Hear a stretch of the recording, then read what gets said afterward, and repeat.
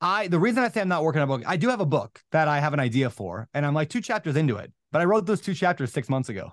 And I think about it a lot. I talk about it a lot. I plan it. I'm not writing every day. And if I was truly, so this is a lesson, right? I'm not writing every day. Therefore, I'm not writing a book. If you're not analyzing deals every day and making offers and talking with real estate agents and going to meetups every single day or every single week, and you have the process for that, if you're not doing that, you're not a real estate investor. Wow. You're a wannabe. You're a wisher. Everything is possible. Just hustle. Just hustle. The $1 Million Hustle Podcast, where we keep it real, unstated entrepreneurship wisdom. Learn to think like a millionaire and hustle like you're broke. Here's your host, Billy the Kid, aka Billionaire. Everything is possible. Just hustle. Just hustle. Everything is possible. Just hustle. Welcome to the $1 Million Hustle Podcast, baby. It is your boy Billy the Kid, aka BDK, aka Billionaire in this mug. And guys, you are in the right show if you're ready to learn how to think like a millionaire and hustle like you're broke. When I say think like a millionaire, guys, it is not a financial thing. It is a mental thing. What is the person that you need to become in order for you to get to that milestone, to get to your $1 Million hustle? What are the things that you have to do in order for you to get there? And that is what you're going to learn in this show. We bring you real-time millionaires, real multi-millionaires, people that are billionaires, right? Like on their way to become billionaires. What did they do in order for them to just hit that $1 Million hustle? And guys, the thing is, not even just $1 million. Like, what does it take for you to make 250, 500K? That's what we're trying to find out in this show. So you're in the right spot if you're ready to learn how to think like that. You have to become a whole other person. It is for the 3% action takers, guys. So if you're in the 97%, please do not hit play on this podcast, plain and simple. Wow. The podcast, the interview I just did, guys, shout out to Brandon Turner. Those of you who don't know, you've been living under a rock. He was the host of the Biggerpockets show, and now he's just doing massive things. He's doing syndications.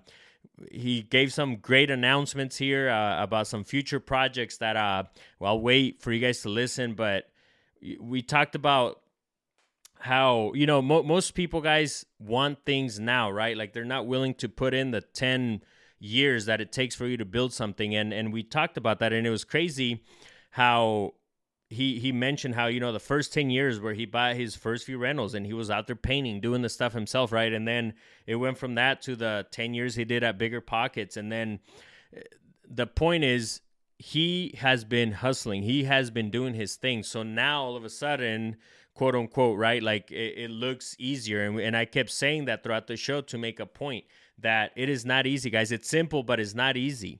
You have to put in the work, and throughout his story, you're going to hear that. So I can't wait to dive in.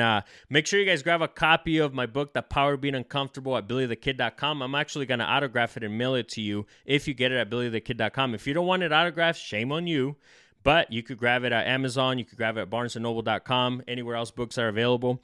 Actually, the audio version, guys, go to Audible and download the audio version. I've gotten so many great feedback off of the audio version. I am an artist. I do music, so I had to do something a little different with the audio book. So go check it out if you haven't.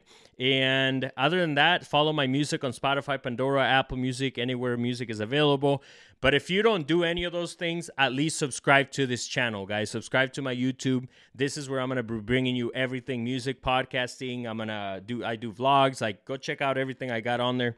And make sure you leave us a 5-star review if you feel like we are a 5-star review show. If you don't, please don't. Otherwise, leave us a review, leave us a comment, and let us know how can we get better, guys. I'm hustling to inspire. That's my whole way of thinking nowadays. So I need to know, how can I serve you? How can I be better to help you out? Shout out to everybody in my mastermind, the Get Uncomfortable Mastermind. They have been killing it.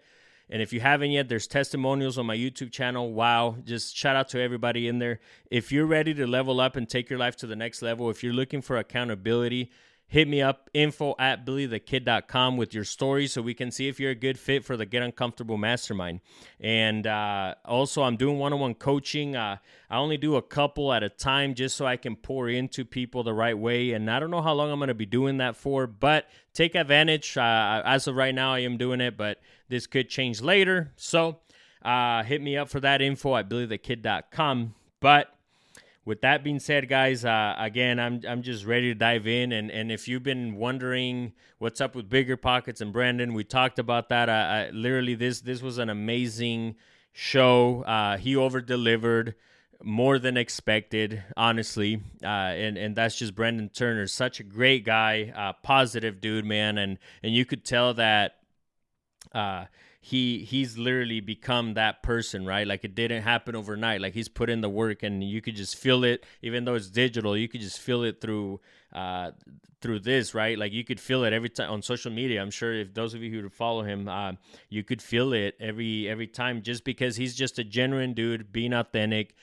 being himself. And honestly, those of you who are listening, if you're not being yourself, if you're not being authentic, unfortunately, it's not going to work until you are. So, but enough of that, guys. I am ready for you guys to listen to this interview. So here is Brandon Turner.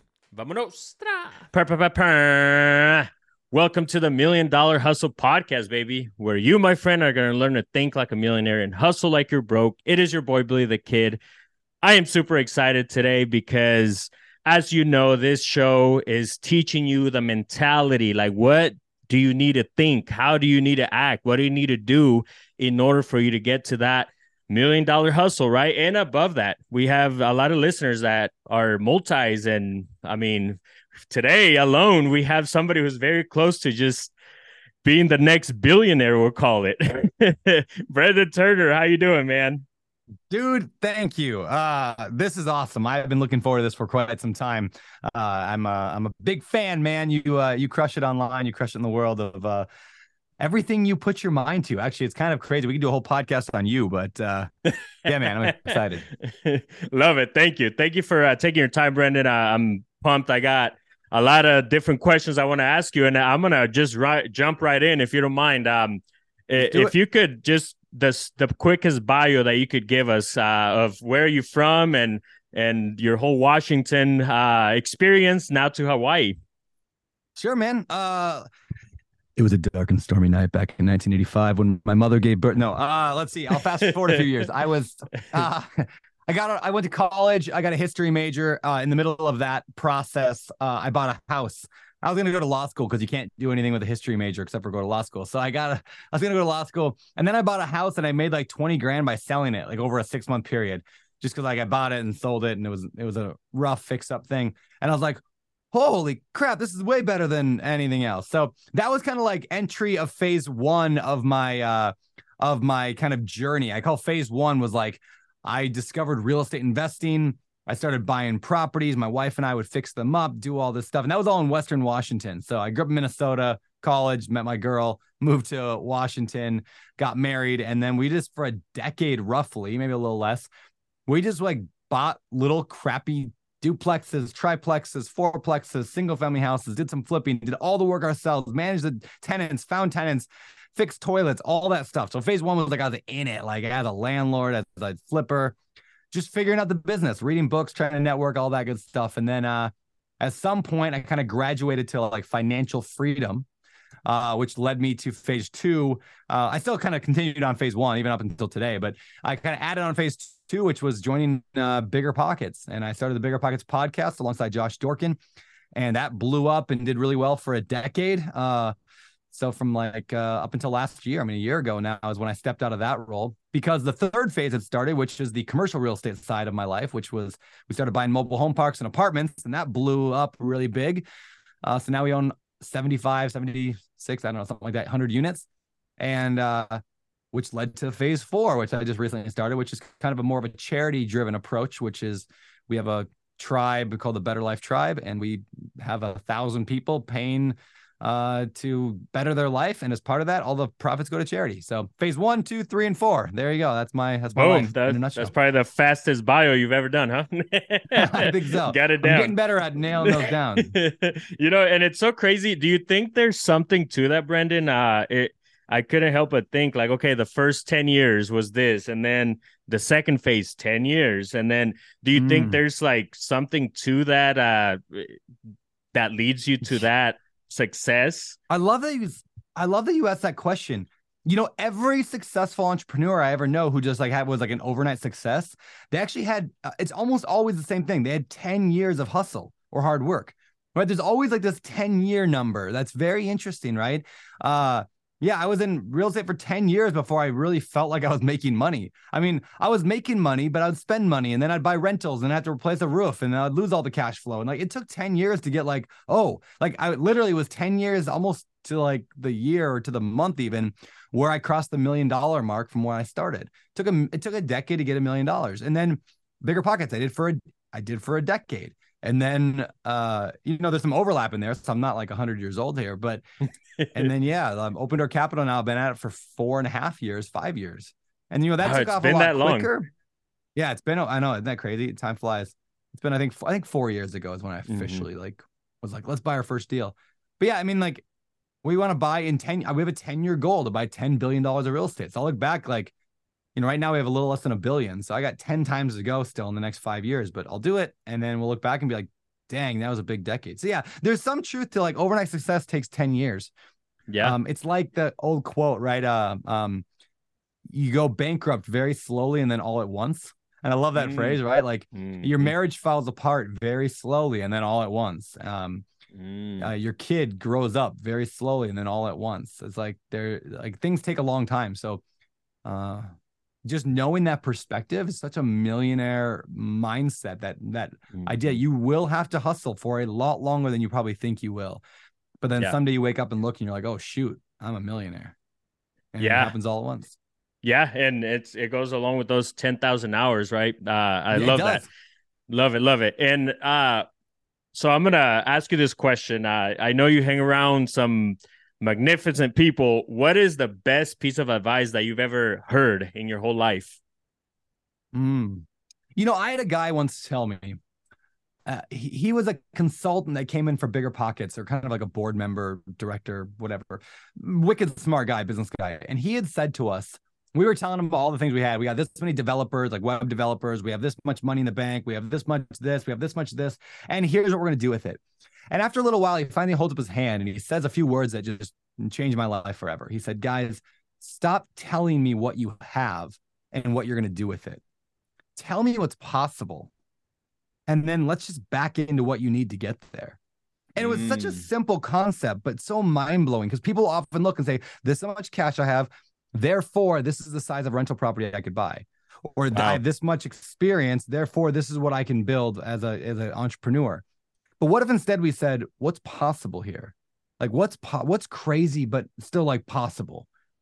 And it's like, well, building this blah, blah, blah. Okay, great. Now that we've had that set as a goal, now let's back into how we're going to get there. Who do we need to bring into the picture? How are we going to walk from where we are today to get to that point? And it's a mindset that I see a lot of really successful people actually adopt, is they start from vision. They don't start from capacity or what they currently are holding. Wow. I love that. And with that being said, I want to ask you, what is your best piece of advice that you could give anybody out there listening, and myself? Yeah. So my best advice would be this: for anybody who wants to build a business, entrepreneurship, real estate investing, whatever, number one best advice I can give people is that everything that you want to achieve is simply a series of little tiny steps. And once we learn to recognize that, like, it's not big things. It never is. It's a series of little tiny, usually 5-minute steps. So you want to improve your marriage. You want to get in better health. You want to make $1 million. You want to buy a big real estate portfolio. Just break down, what does that actually look like in terms of my next step? It's usually a 5-minute thing. I mean, just to give a tangible example, you want to have financial freedom down the road. You want $1 million a year in passive income 10 years from now. Okay, well, that's a big goal. That gets overwhelming. People are like, well, someday I'd like to have $1 million, right? Okay. scale it down to like what we got to do next. Well, we got to buy a rental property. You've never bought one before. Okay, fine. We got to buy, let's say, a duplex. Okay, what do you got to do that next? Well, I got to find an agent. No, what do you got to do? Like zoom in more. Well, I gotta post on my Facebook that I'm looking for an agent and ask my family and friends for recommendations. So you're telling me that your goal of $1 million a year in passive income is being held up by a 30-second task that you can do on your phone involving Facebook and making a post, right? Like all of the success and the dream and the ambition that we have all can be boiled down to a task that will take less than 5 minutes to do, and you could do it right now. And once people get that concept in their head, that we get the results of what we repeatedly do. Once you get that in your head and you just start doing the actions, the results will just happen automatically. Now, it won't happen right now, right? Again, it's that idea of, it goes slow until it goes fast, but it does compound in itself. It compounds and gets bigger and bigger like a giant snowball. And someday you wake up and you're a completely different person with the life that you only dreamed of before.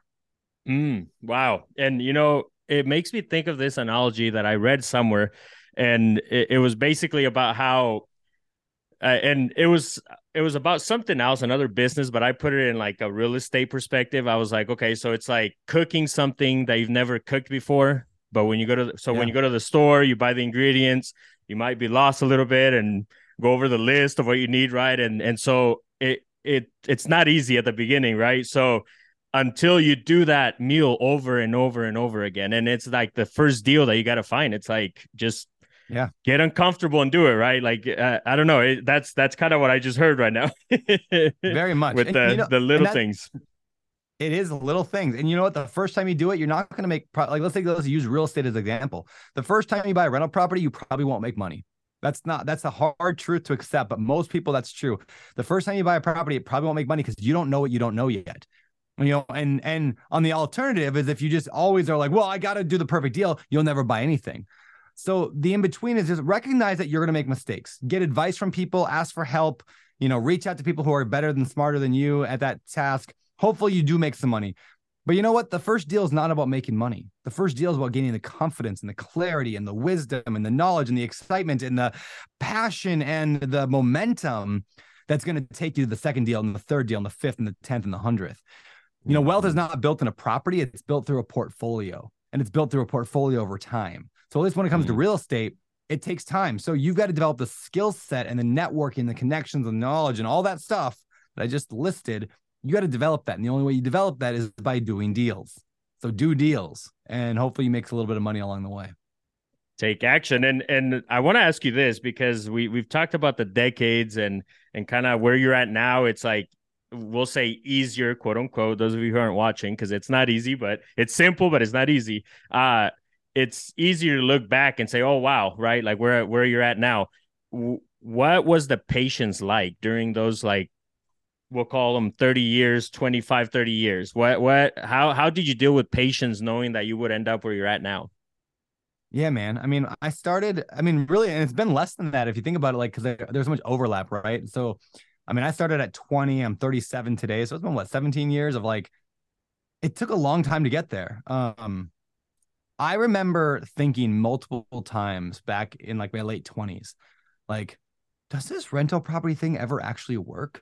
Like, I know in theory it does, but it goes so slow. And like I said, like in the beginning, you don't know what you don't know. So I bought a lot of deals that at the end of the day didn't make cash flow. See, one of the biggest misconceptions in real rental property investing is that, like, when you analyze a deal, that you're going to make a bunch of cash flow. And the reality is it gets eaten up very quickly by occasional expenses. So like you might make $500 a month and then make 500, then make 400, then make 600, then make 300, then make 500. And you're like, hey, I'm doing pretty good. And then boom, you're hit with a $32,000 roof. Well, that just wiped out 5 years of your cash flow. And so that's why I teach a lot. One of the number one things I teach and talk about all the time is this concept of pure cash flow. Like, when you say cash flow, people are usually looking at like mortgage, rent minus mortgage minus insurance and taxes. But there's some occasional expenses that pop up, and you got to account for those things on average over time. And so, water heater's $8 a month, or a new roof is, $55 a month, or whatever it is.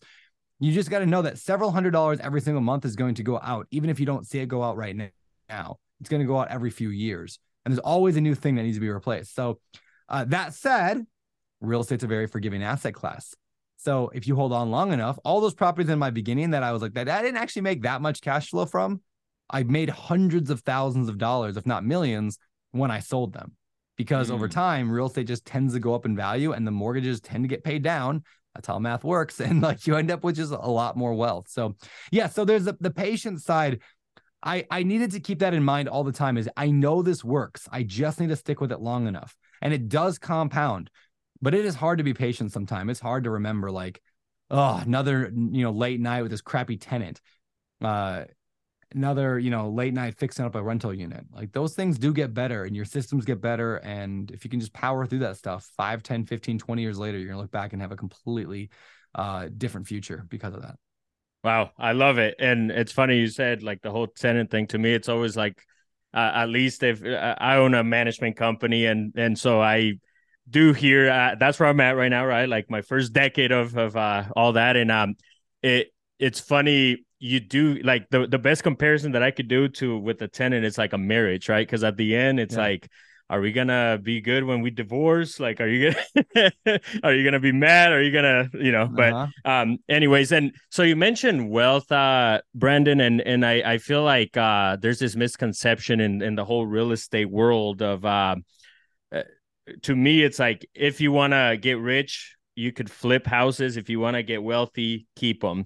What's your, like, can you elaborate your thoughts on those two? Because you hear that a lot. And the thing is, those of you who are listening, I don't think there's like a wrong way of doing things. Like if you find just do the flip. If you find, just get it done, right? Like take action. So what are your thoughts on that? One of the most life-changing stories I ever heard early in my kind of career of trying to build wealth was from the book Cash Flow Quadrant. And Robert Kiyosaki in that book tells a story of a town that ran out of water and they needed to hire somebody to go get them water. And so they hire these 2 contractors and they say, can you go get us water? And the first one says, no problem. He grabs 2 buckets and he walks down to the river 7 miles away, fills them up, comes back, dumps them in the town pond or whatever. And now the town's got some water for the day. And then he goes back and does a second trip. And then every day he's hauling these buckets every day. And pretty soon he gets his kids involved and they're hauling buckets. And now he's got to take, the town's thirsty. So now instead of 2 buckets, he's taking 4, then 6. And he's got this big bar across his back because he's carrying these 6 buckets. And he's just doing it. Meanwhile, the second contractor that they hired just disappears. No one knows what happened to her. She's just gone. And so anyway, meanwhile, every day this guy's hauling buckets. You know what? Everyone's cheering him on. Like, hey, it's the guy with all the water. Yeah, he's bringing water. He's getting a lot of accolades because he's bringing water.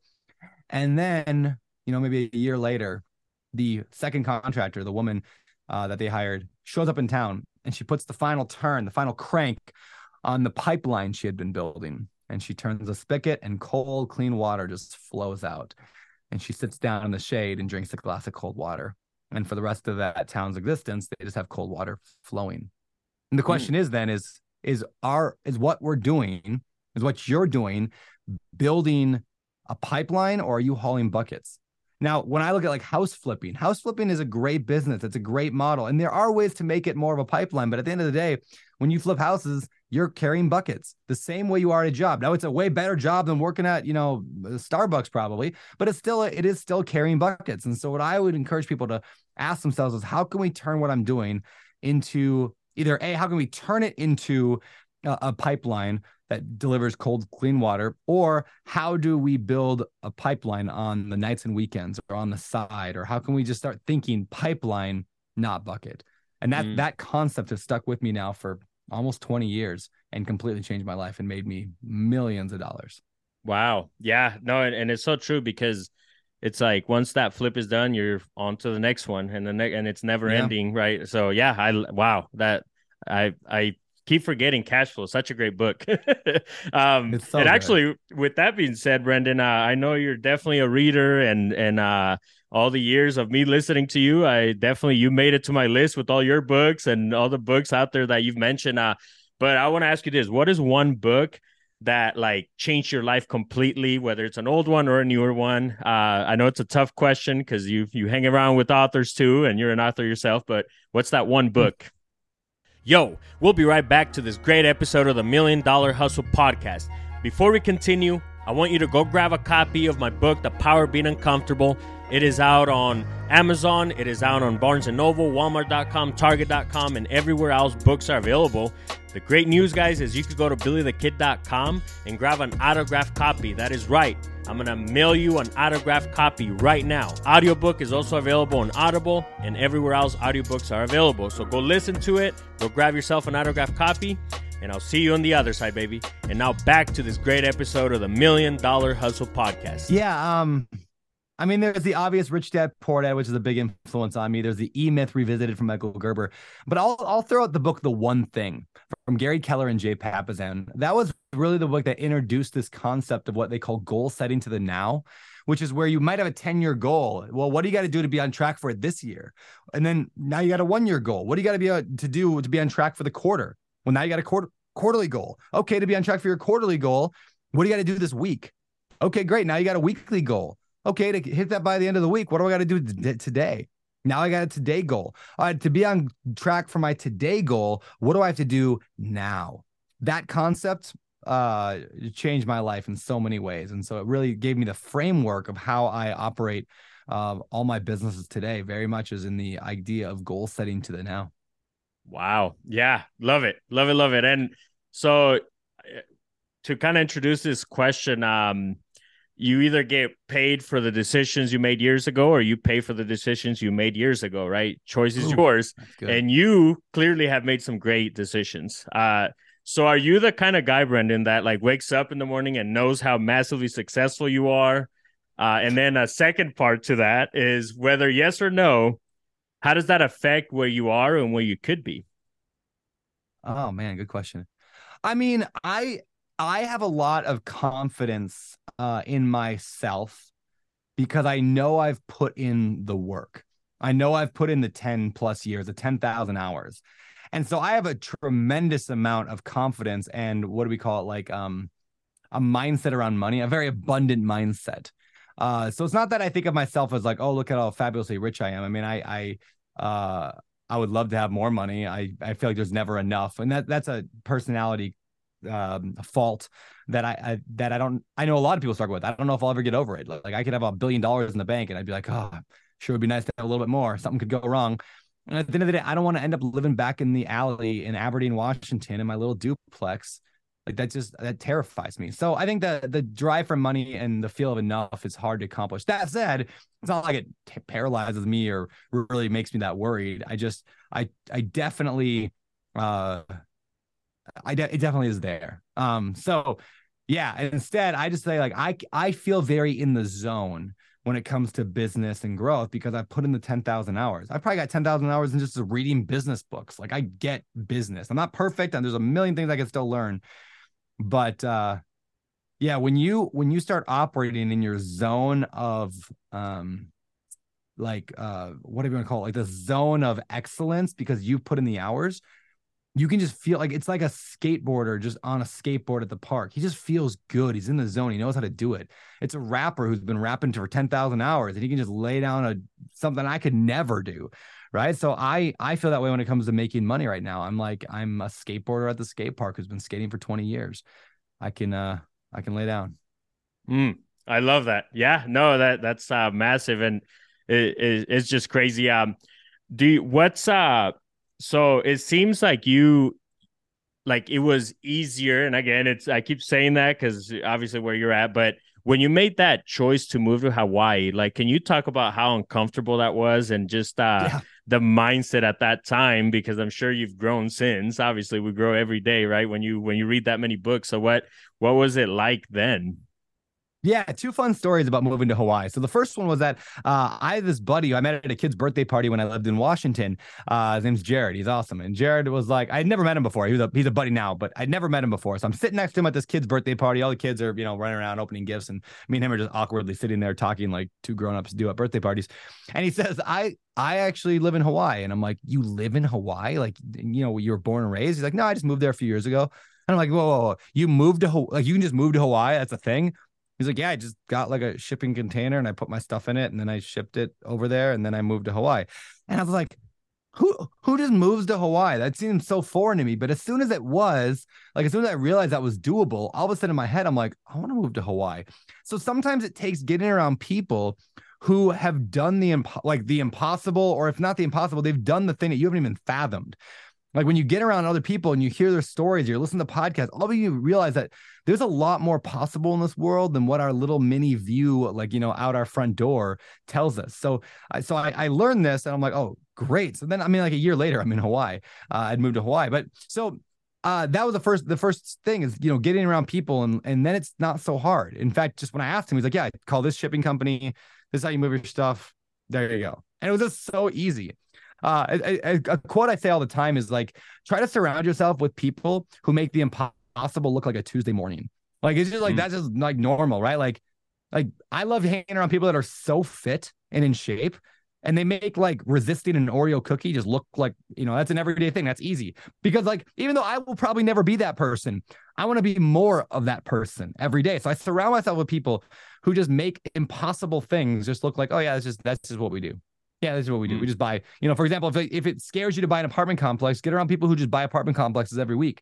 And it's like also not so scary because like buying an apartment is just like for me, like raising 20, 30, $40 million is like a Tuesday morning. It's like not a big deal. I'm not bragging. It took a lot of work to get there. But if you want to raise a bunch of capital, go get around people like me and you'll raise a bunch of capital because it becomes real. So that's first story. Second story around that is I came to Maui. I went to Oahu, couldn't find a property. Couldn't find a neighborhood, didn't like the traffic.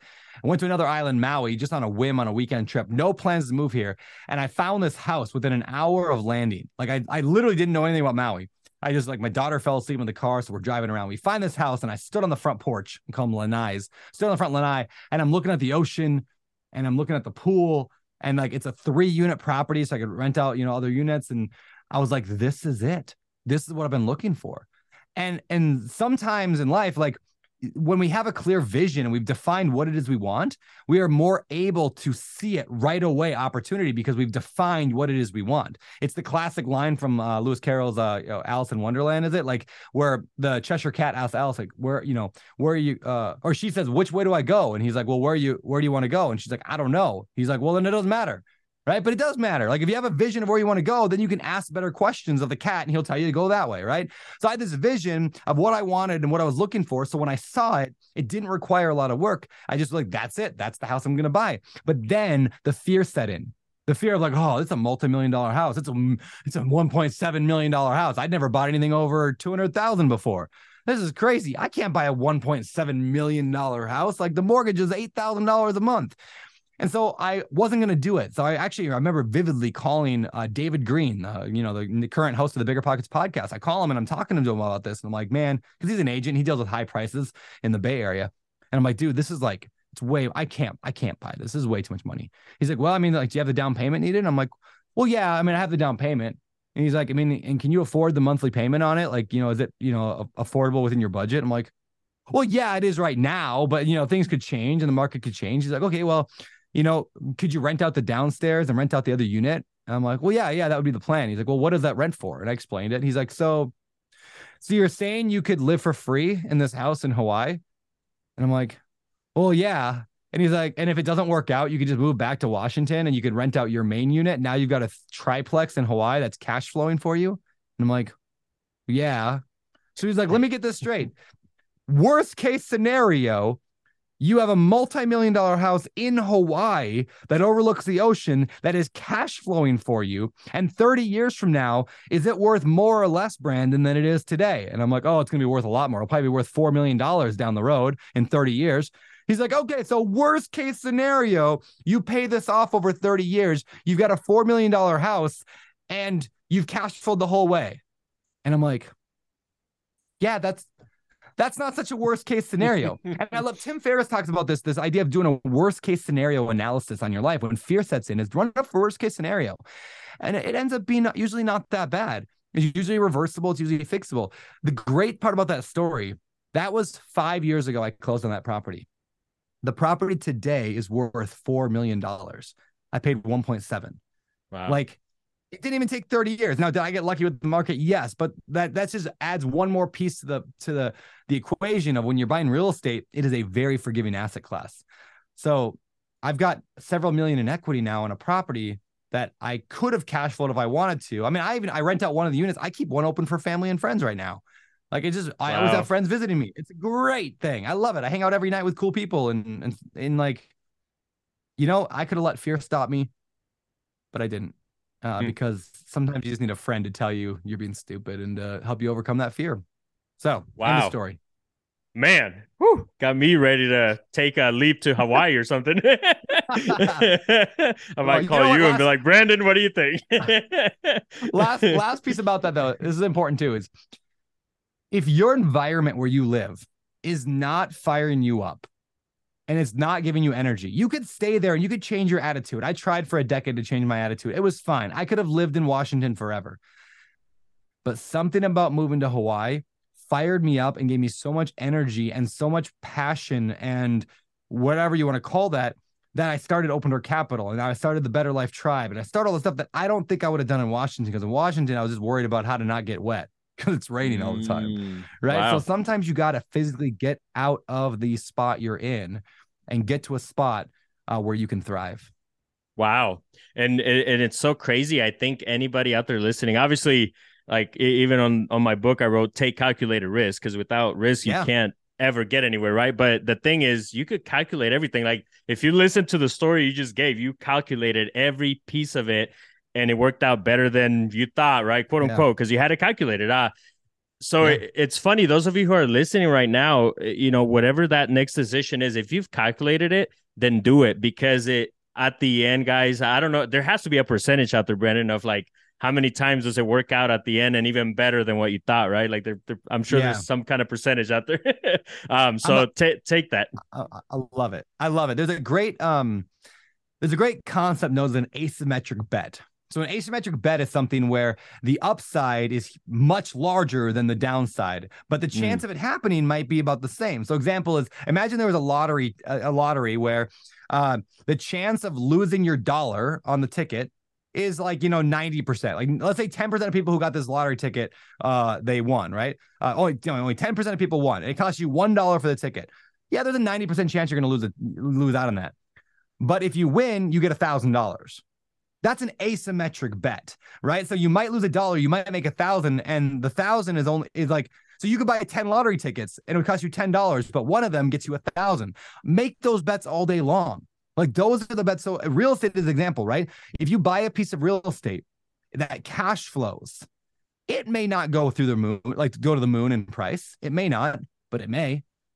But at minimum, you're not losing. It's not like you buy a property for 100 grand and you might lose 100 grand or you might make 100 grand. No, you might lose nothing or you might make 100 grand. It's such an asymmetric bet. And like successful people are making asymmetric bets every day. When you hire an employee might cost you $50,000 a year, but they might make you $500,000.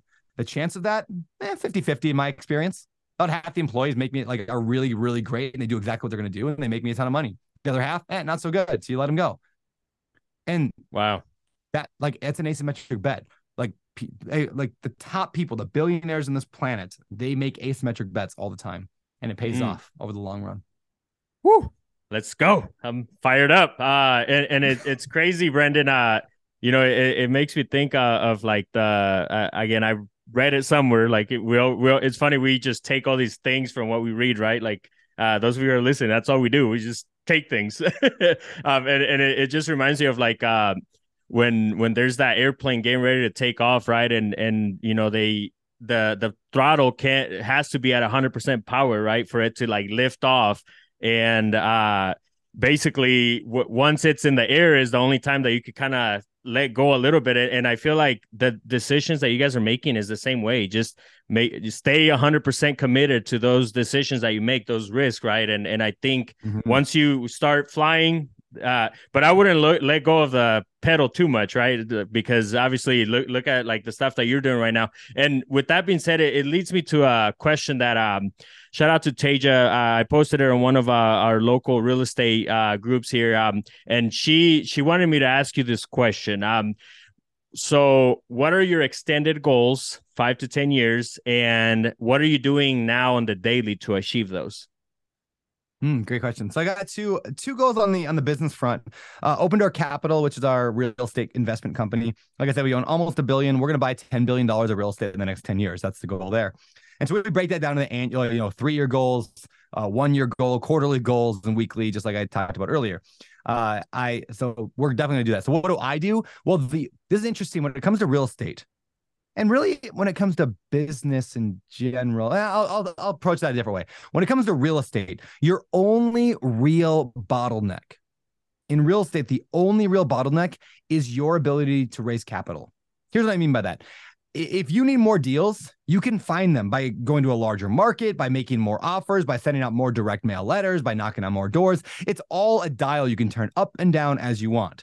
So if you want more deals, most newbies don't realize it, but leads and deals are very much a dial or an educational dial. Like you just learn more, you learn a new skill set, or you add a new piece of knowledge or lead source. You can dial it up. And if you don't think that's true, then I have buddies doing 10, 15, 20 houses a month. How are they doing that? It's not magic. They're in the same markets you're in. It's because they know how to turn the dial. So that is a dial you can turn up and down. Like financing, that's going to be out there no matter what, right? The only real restriction you have or bottleneck is your ability to bring in the money needed to buy these properties. And even that, you could argue there's creative ways to get around it, like subject to or, seller financing, all that. But really, it's the ability to raise capital. Therefore, if my goal is to buy $10 billion of real estate over the next 10 years, the one thing that I can do better than everyone else on my team, my specialty, my unique ability, is my ability to reach people. So I go on podcasts. I send a newsletter. I have a text message newsletter that goes out to 50,000 people, something like that.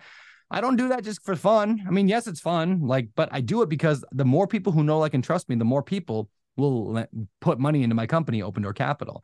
Now, on the other side, the other goal, on the Better Life Tribe side, we have 1,000. We launched a few months ago. We have 1,000 members in that group right now. Again, that's 100% of profits go to charity.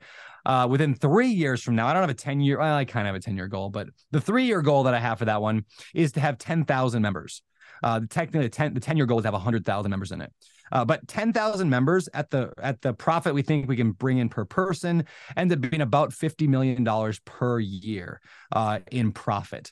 That's crazy. And all that's going out to charities. So that's my goal in 3 years. In 10 years, it's closer to I don't know, hundreds of millions of dollars every year, which is exciting. So those are kind of my two goals on the business front. And then I've got some goals, personal stuff, and I want my kids to be not dirtbags and all that. But yeah. Love it. Love it. Love it. All right. And my next question that I have for you, Brandon, is what is happiness to you? What does that mean? And joy, happiness, just all that. How would you define it, and how do you make sure that you're happy? That's a good question. I've got friends who absolutely love to jump on a 4-wheeler and just spin around in a circle, and they're just woo, and they're having so much fun, and I love watching them do that, and they're very happy. I don't enjoy, I'm sure I would be happy if I were to suddenly jump in there, right, and go fly on, but that's not what drives me. It's almost happy. Instead of happiness, it's growth. Happiness is doing something hard and trying to achieve something better than what I had before. And so that's a big piece of it, is just this idea of that's a mountain. I'm going to go climb that. And then I'm going to do a better job climbing the mountain next time. So I'm not a super party it up, have fun, laugh kind of happiness, but I get a lot of fulfillment out of things. That sounds like I'm a really boring person. I think I do have a pretty good sense of humor and I laugh a lot, but that's not, I try not to focus on that. I focus on things that are more impactful. The funnest thing I can think about doing is watching a movie with my wife, watching Netflix, or sitting on the front porch of my house with my lanai, drinking a glass of whiskey with a good buddy who's super smart. And we chat till 2 a.m. about, I don't know, literature or politics or something. That sounds great. That's fun to me. And that's where I get a lot of joy and happiness. And yeah. Love it. And with to kind of add on to that question, how do you make sure that you get your work done, but at the same time enjoy life, right? Because I think some people forget once they get on that hustle mode. And it's funny because the hustle, to me, it's now I hustle to inspire, right? Is what I like to say, meaning that I could literally just stop and like the music I released, it'll just grow on itself, and an old song will just pay me forever.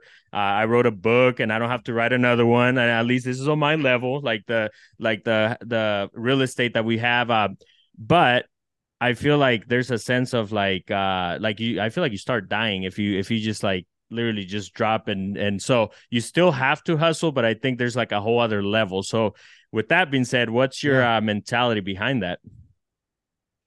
Yeah, for me, the idea of hustle versus enjoyment in life, right? I mean, first of all, I love hustling. I love making business and all that stuff. But if you hustle all the time, you don't have time for like usually more meaningful things like kids, family, wife, whatever. So I'm a big believer in the concept that a lot of business books have talked about this, and that is this idea of the rocks in the jar. If you have a jar and you fill it with sand, like, and sand represents all like the little things you have to do through a given day, you're left with nothing. Like, you can't put the rocks in the more important things, which would be like family, your health, like things that bring you joy, reading, maybe like those big and really important things. Oftentimes they get left out of the jar because we fill it with sand. But if you put the big rocks in first, they fill your jar, then you can pour sand around them. And the way that looks practically is that I schedule time. The first priority of my week, the scheduling, goes to, when am I doing date night with my wife? When's my like power hour, like my miracle morning, like every morning? Do I have time set aside for that? When am I going to do a date with my kids? Like each, I'm going to go take them out separately. When am I going to have time for my friends to go golf with them, which I rarely do, but I did yesterday for the first time in forever. Like, I try to schedule those things, and then my team can like fill all around that if they want to, right? That's fine. But I schedule the rocks, and that way I can still make sure I get the things that bring me fulfillment and joy in life and the things that matter, but the work still gets done. Parkinson's law says work expands to fill the time allotted. If I have an 8-hour day and I just like, okay, I'm just going to go work, I'll work all 8 hours. But if I have an 8-hour day with a 2-hour lunch with my wife in the middle of it, guess what? I'm going to get the exact same amount of work done, but I got a 2-hour lunch with my wife. And that's that analogy of the rocks and the jar. And it's made a monumental impact on my life. I love that. It's funny. I just had Carlos Reyes on the podcast, and it just reminded me that and now more than ever, I like scheduling everything around the important things, right? And it sounds like that's what you got going on. Obviously, so yeah, those of you who are listening, don't forget that why you started this whole thing. Why are you on this journey, on this crazy journey that we're on, right? Like, it's for the family and to put our time. With that being said, once you are on your deathbed, Brandon, what is the most thing that you're proud of right now? Well, I shouldn't say right now. Whoa, that was not right now. Assuming I'm on my deathbed, yeah. I got you, man. I got you. Let's pretend for a moment I'm 90 years old. I'm sitting on my deathbed. What am I looking back on proud of? Man, it's a couple things. One, that my kids aren't dirtbags, right? And when I mean that they're compassionate, they're kind, they're God-fearing. They have that money is not the only thing to them, that they respect one another, they love one another. So like my kids, and that their kids are that way as well. And maybe their kids, right? Like that generationally, I made a positive impact on my family. That's the number one thing I'm proud of. Number two would be my Porsche. I'm just kidding. I'm totally kidding. But yeah, family. That's it. Love it. And that was funny. I don't have a still Porsche thinking like, not yet. Not yet. Love it. I have a Tesla. I have a couple Teslas, but no Porsches. So. Love it. So what's the future like? I know you talked about that, but you had mentioned that you might even change the name of the Open Door Capital. Like, is that still in the works? And you mentioned you might have a podcast coming up soon too. That I do. Both those are in the works. Yeah, Open Door Capital is a great name, but it doesn't really mean all that much. Like, what? I have an open door policy for my employees. I mean, it means like, I don't know. I started 20 years ago almost, or 17 years ago with Open Door Properties. And it was, since then, there was a large, gigantic real estate billion-dollar company called Open Door that has come into the world. And it's just, people get confused too often. So we're going to change the name to Better Life Capital. I don't know what date that happens, anytime in the next few weeks it's supposed to happen, but because I own the Better Life Tribe, like I run that. So we might as well have Better Life Capital and the Better Life Tribe. And it'll be called A Better Life Podcast with Brandon Turner, or A Better Life with Brandon Turner. That'll be launching here end of March, hopefully. And yeah, I love this concept. I like real estate, but I love an intentionally lived life. Right. I love when people realize that they control their future, at least a large component of it, and that they can drive their life to incredible destinations and create for themselves a better life. And it all comes down to those little things that we do, the little 5-minute tasks, the words of affirmation spoken to our spouse. It's the hour in the gym. It's the sitting down and reading a real estate book and then putting one thing into practice. Those little things lead to an incredible life. And that's why this idea of a better life is so central to everything that I do today. Love it. And I know that I asked you about the podcast you got coming, because obviously you did your Biggerpockets time, right? And in between there, I know you took like a year off, and yeah. How was that experience like? Because I can't remember where you mentioned, it might have been on even just your social media, where you kind of mentioned how obviously you can't go wrong spending time with your family, but there was this like feeling of like you needed to do something else. Is that am I accurate?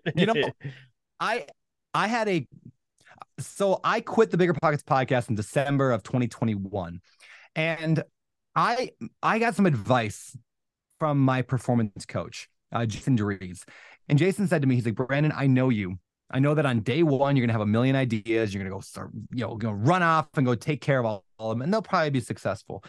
But he said, my encouragement for you would be to not make a decision, to not make any big decision. Let it marinate and sit there for a while and take time, maybe a year, to just think about the future and not just react, because sometimes the better stuff comes later. And it was such great advice. And I took it, and for a whole year, I did nothing. I traveled around the country, then went over to Europe for a while. I hung out with my family a lot. I surfed some. I went to a lot of conferences and some speaking gigs, but I didn't make a solid decision on what next year looks like until that year was done. And I'm so thankful that I did, because that, I did. It was super hard, by the way. It was super hard because I am the kind of guy that's like, I had 50 million ideas and I would just run with one. But sometimes you got to just let something sit and think about it and marinate on it. And it drifted from, I'm going to make this big multi-billion-dollar education company that's going to get me a private jet, to I'm going to give away $1 billion to fight human trafficking. That the process is going to look very similar. The Better Life Tribe is that avenue.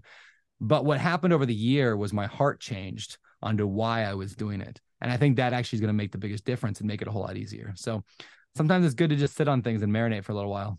We'll be right back. Before we continue, go subscribe to Billy the Kid YouTube. That is Billy, DHAKID. Also, go follow Billy the Kid Music on Spotify, Pandora, Apple Music, and everywhere else music is available. And now, back to this great episode. Let's go. Hopping out the 2-0, we're number 2-4. Feel like Kobe, though I'm winning, need to do more. My mama sorry, college wasn't for me.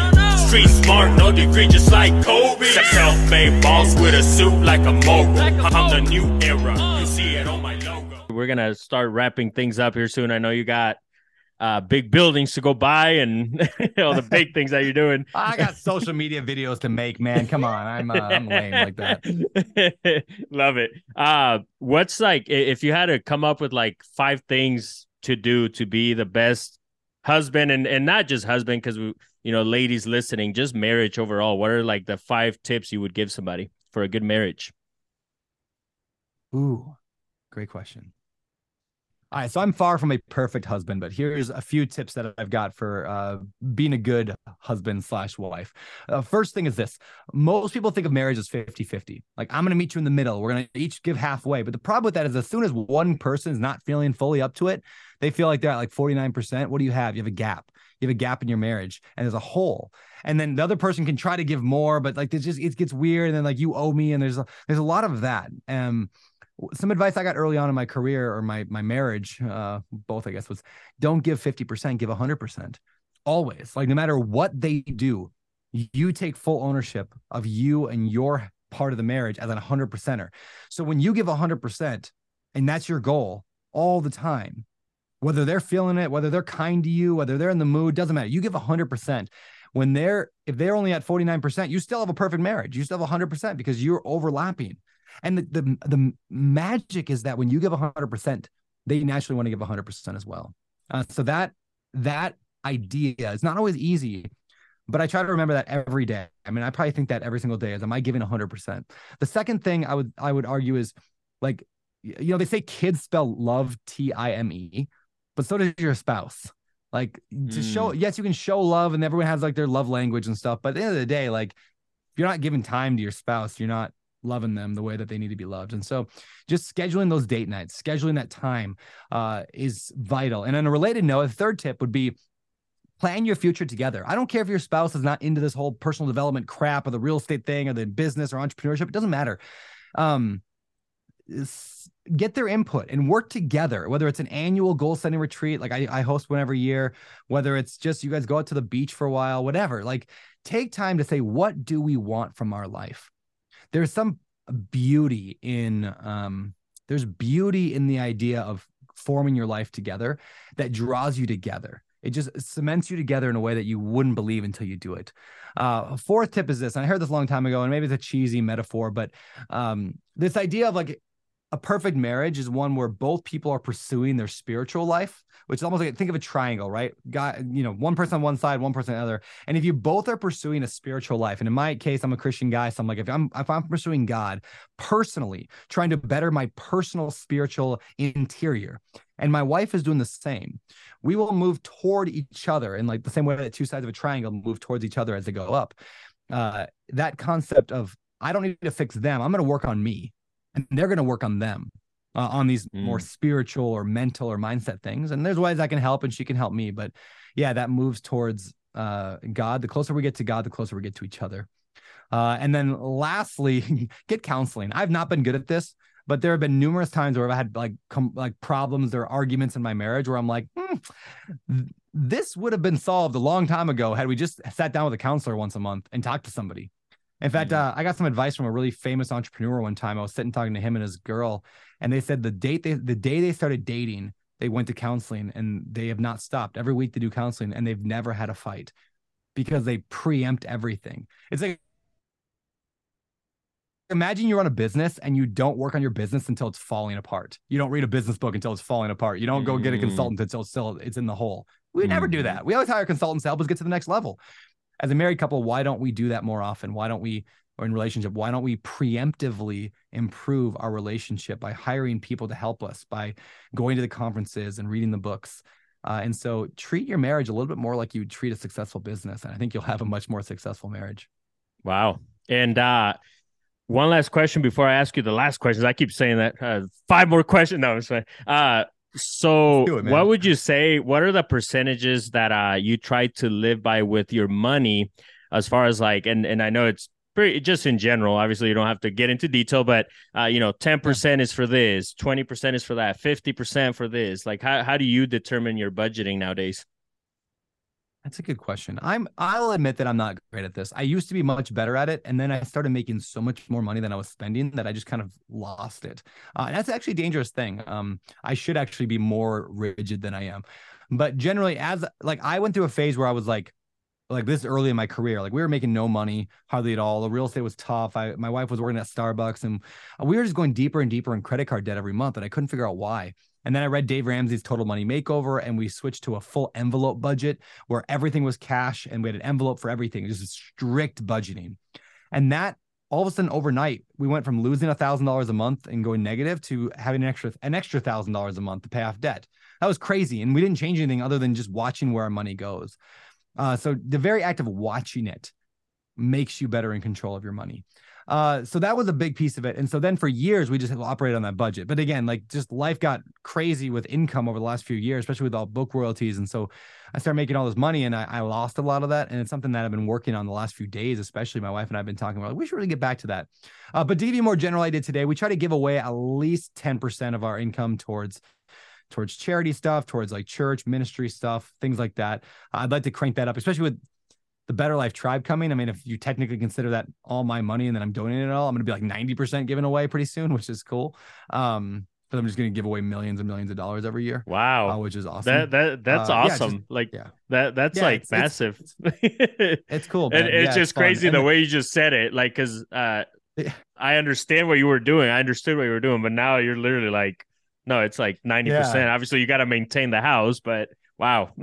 Yeah. I need to have money to live. And honestly, I got Mhm. to figure that out at some point. Like, I mean, I make money right now and I make really good money, but, like I give away a lot. Like the tribe, I don't make a lot of money on, and the real estate side, I wait until the end. So I mean, I make money on book royalties. I get money from cash flow from deals. Maybe at some point I'll start a tech company or something like that that makes money. Like I'm not worried about it. Like I said, I got a pretty abundant mindset, and I make enough right now to survive. But yeah, I do that. My housing, I mean, I got 2 houses that are both multi-million-dollar houses. That's a lot of expense. But like I house hack one of them. The other one, we're going to start Airbnb, or not Airbnb, but we're gonna start renting out to people for like month-on-month stuff. It's a kind of a vacation house. So Love yeah, it. yeah, and I mean I have one truck payment. I bought a truck. I could pay it off, but I just haven't yet. But I own like 4 other cars that are all paid off. I try to have as little debt as possible. I don't carry debt anymore other than mortgages, and that one truck that I should just pay it off. I've just been lazy, but that's how I Love do it. it. And you mentioned at the beginning abundance, and you just said it again. And actually, it's funny. My word of the year this year is abundance. Nice, So, yeah. how can what's your take on abundance? Yeah, it's like a water. I think of money as a waterfall. There's trillions of dollars transacting every day in the world. Trillions of dollars all over the place. People are getting wealthy. People are losing it. People are buying stuff, and new inventions are made and new technologies.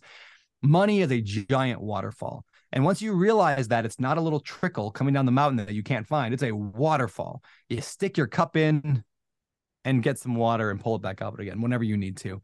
And an abundant mentality is one that recognizes it. It's your eyes are open and you see there's so much money out there. Now, do I believe that some people have it easier than others? 100%. Is there a privilege? 100%. Do I have an easier time? Yes. That said, it doesn't give anybody an excuse not to try to better their life and to be able to open their eyes and see the opportunities that exist out there, because they do exist out there. There's so many problems. I mean, let's just use an entrepreneurial thing. There's so many problems left in the world that need to be solved, even silly things, right? I mean, I'll give you like stupid example, right? Like the fact that like this mug is sitting here right now and it's from 2 days ago coffee. There's some junk inside there. That's just an irritation. Could somebody invent something, I don't know what, that would have cleaned this mug so that the bugs aren't getting in it while I'm in my office? And I don't know. It's a silly idea, right? But notice I just Love took a it. problem that I saw in front of me, and now you can invent a solution to that problem, and all of a sudden, boom, you have millions of dollars. As what's his name? Mark Cuban once said, the great thing about business is you only have to get it right once. Like you can try something and it doesn't work. You try it again, it doesn't work. You try it again, it doesn't work. You try it again, it makes you $1 million. You're set for life. Boom. Wow. You only got to be right once, and you Love get it. better every time you try. So that's an abundance mentality. I love it. Love it. Love it. And so I'm going to ask you 3 questions just to wrap everything up, Brendan. What's the best piece of, or what, looking back at your younger self, what would be the best piece of advice you would give yourself now? Journal every morning, and not necessarily like, like today I went to the bank, but like plan your day, write down your goals, write down your habits, track them, track those little things. It matters. If you do that over long haul, you get the results of what you repeatedly do. Wow. I love that. And that was fast too. And so the $1 Million Hustle, as I explained it, is like, what does it take to get to that level mentally? So what are 3 habits or 3 ways and if you were to tell somebody, hey, if you do these 3 things, you're not going to fail, you're going to be super successful, you're going to get to your $1 Million Hustle, what are the 3 things? Yeah, surround yourself with people who make it look easy. So join groups, pay for it if you have to, but get around people who already have that millionaire mentality. Number 2, find out what those people do. Like drill into like, what are the day-to-day things that they do? What are the actions that they're actually doing? Because like you can have the right mindset, but yeah, mindset has to be coupled with action. So what are those people doing? How do they run their life? That's why podcasts are amazing. You can listen to how people run their life. And then 3rd, do those things. That's it. Like it's like the simplest thing in the world. Find somebody who's doing it. Like find somebody who has the life you want. Find out what they're doing and what they did, and then just do that. Those 3 things, you'll have anything you want. Wow. Woo. And then all the books you've written, is there one that you could give us that you're writing right now that's going to come soon? Oh, yeah. I've written like, I don't know, 5 or 6 at this point. Like half of one I wrote with my wife. So I don't know, it's 5 or 6, and a journal is in there. And 5.5. I am slowly working. I don't like to say I'm working on a book right now because I'm really not. This is a lesson right here. The reason I say I'm not working on a book, I do have a book that I have an idea for, and I'm like 2 chapters into it. but I wrote those 2 chapters 6 months ago. And I think about it a lot. I talk about it a lot. I plan it. I'm not writing every day. And if I was truly, so this is a lesson, right? I'm not writing every day. Therefore, I'm not writing a book. If you're not analyzing deals every day and making offers and talking with real estate agents and going to meetups every single day or every single week, and you have the process for that, if you're not doing that, you're not a real estate investor.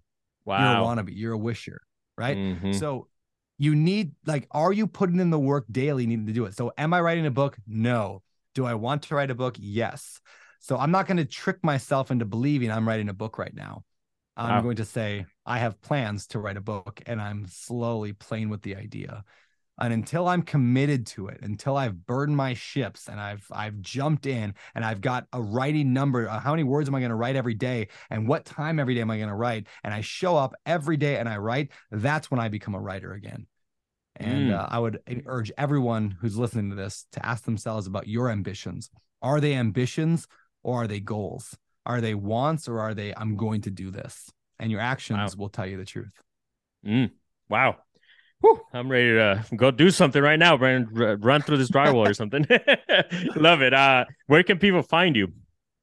Yeah, Beardy Brandon on Instagram, social media, TikTok, all that stuff. Beard with a Y at the end, Brandon, Beardy Brandon, because if you're not watching this, you can hear my voice, but you don't know I have a homeless looking beard. And beardybrandon.com is my text message newsletter. If you want to join that, it's a newsletter called Behind the Beard. It's just books that I'm reading, real estate questions I can answer, and just other pieces of advice and life stuff. Love it. And we had a few questions submitted, but I couldn't ask all of them. But one that I want to ask you is with Biggerpockets, like the people want to know what's going on. What's the update? How's David Green? Yeah, they're cranking. I mean, I barely am involved anymore. I mean, I talk to Scott occasionally. I talk to Josh. I talk to David Green a lot. In fact, we're hanging out in 2 days. We're gonna go, chill in LA for a little bit. But they're just killing it. Biggerpockets understands this concept that I'm getting better and better at, and Josh understood better than anybody else I've ever known. And that is, when you have the eyeballs, you have everything. You can do whatever you want. Mr. Beast is a good example of this, right? Or Kylie Jenner. When you have eyeballs, when you have reach, even a mediocre idea with mediocre execution can do phenomenally well. Wow. And so if there's one piece of advice also I'd give my younger self, another piece of advice would be get your reach up. Get good at communication. Get good at building your email list. Like, be able to, if the more people who know, like, and trust you, the better business you can have. That's why Mr. Beast launched a burger chain to be one of the biggest burger chains in America, and it took him like 6 months.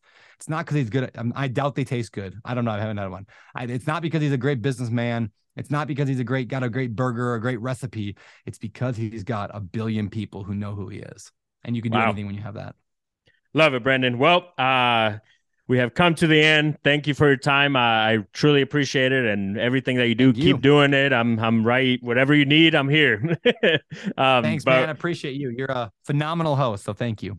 Thank you. And those of you who are listening, make sure you guys screenshot where you're listening and tag Brandon, tag me, and we're going to reshare it so that way we could all get followers. So with that being said, I'll see you guys on the next one. Vamonos.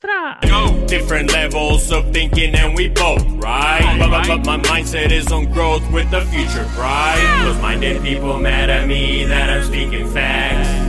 Or maybe could it be that I'm getting racks? Open your mind, gotta open it to receive. I'm always 10 toes for what I believe. Close-minded people mad at me that I'm speaking facts. Or maybe could it be that I'm getting racks? Open your mind, gotta open it to receive. I'm always 10 toes for what I believe. I've heard it all, this and that, and I got an ego. Y'all pigeons, I don't flock together like a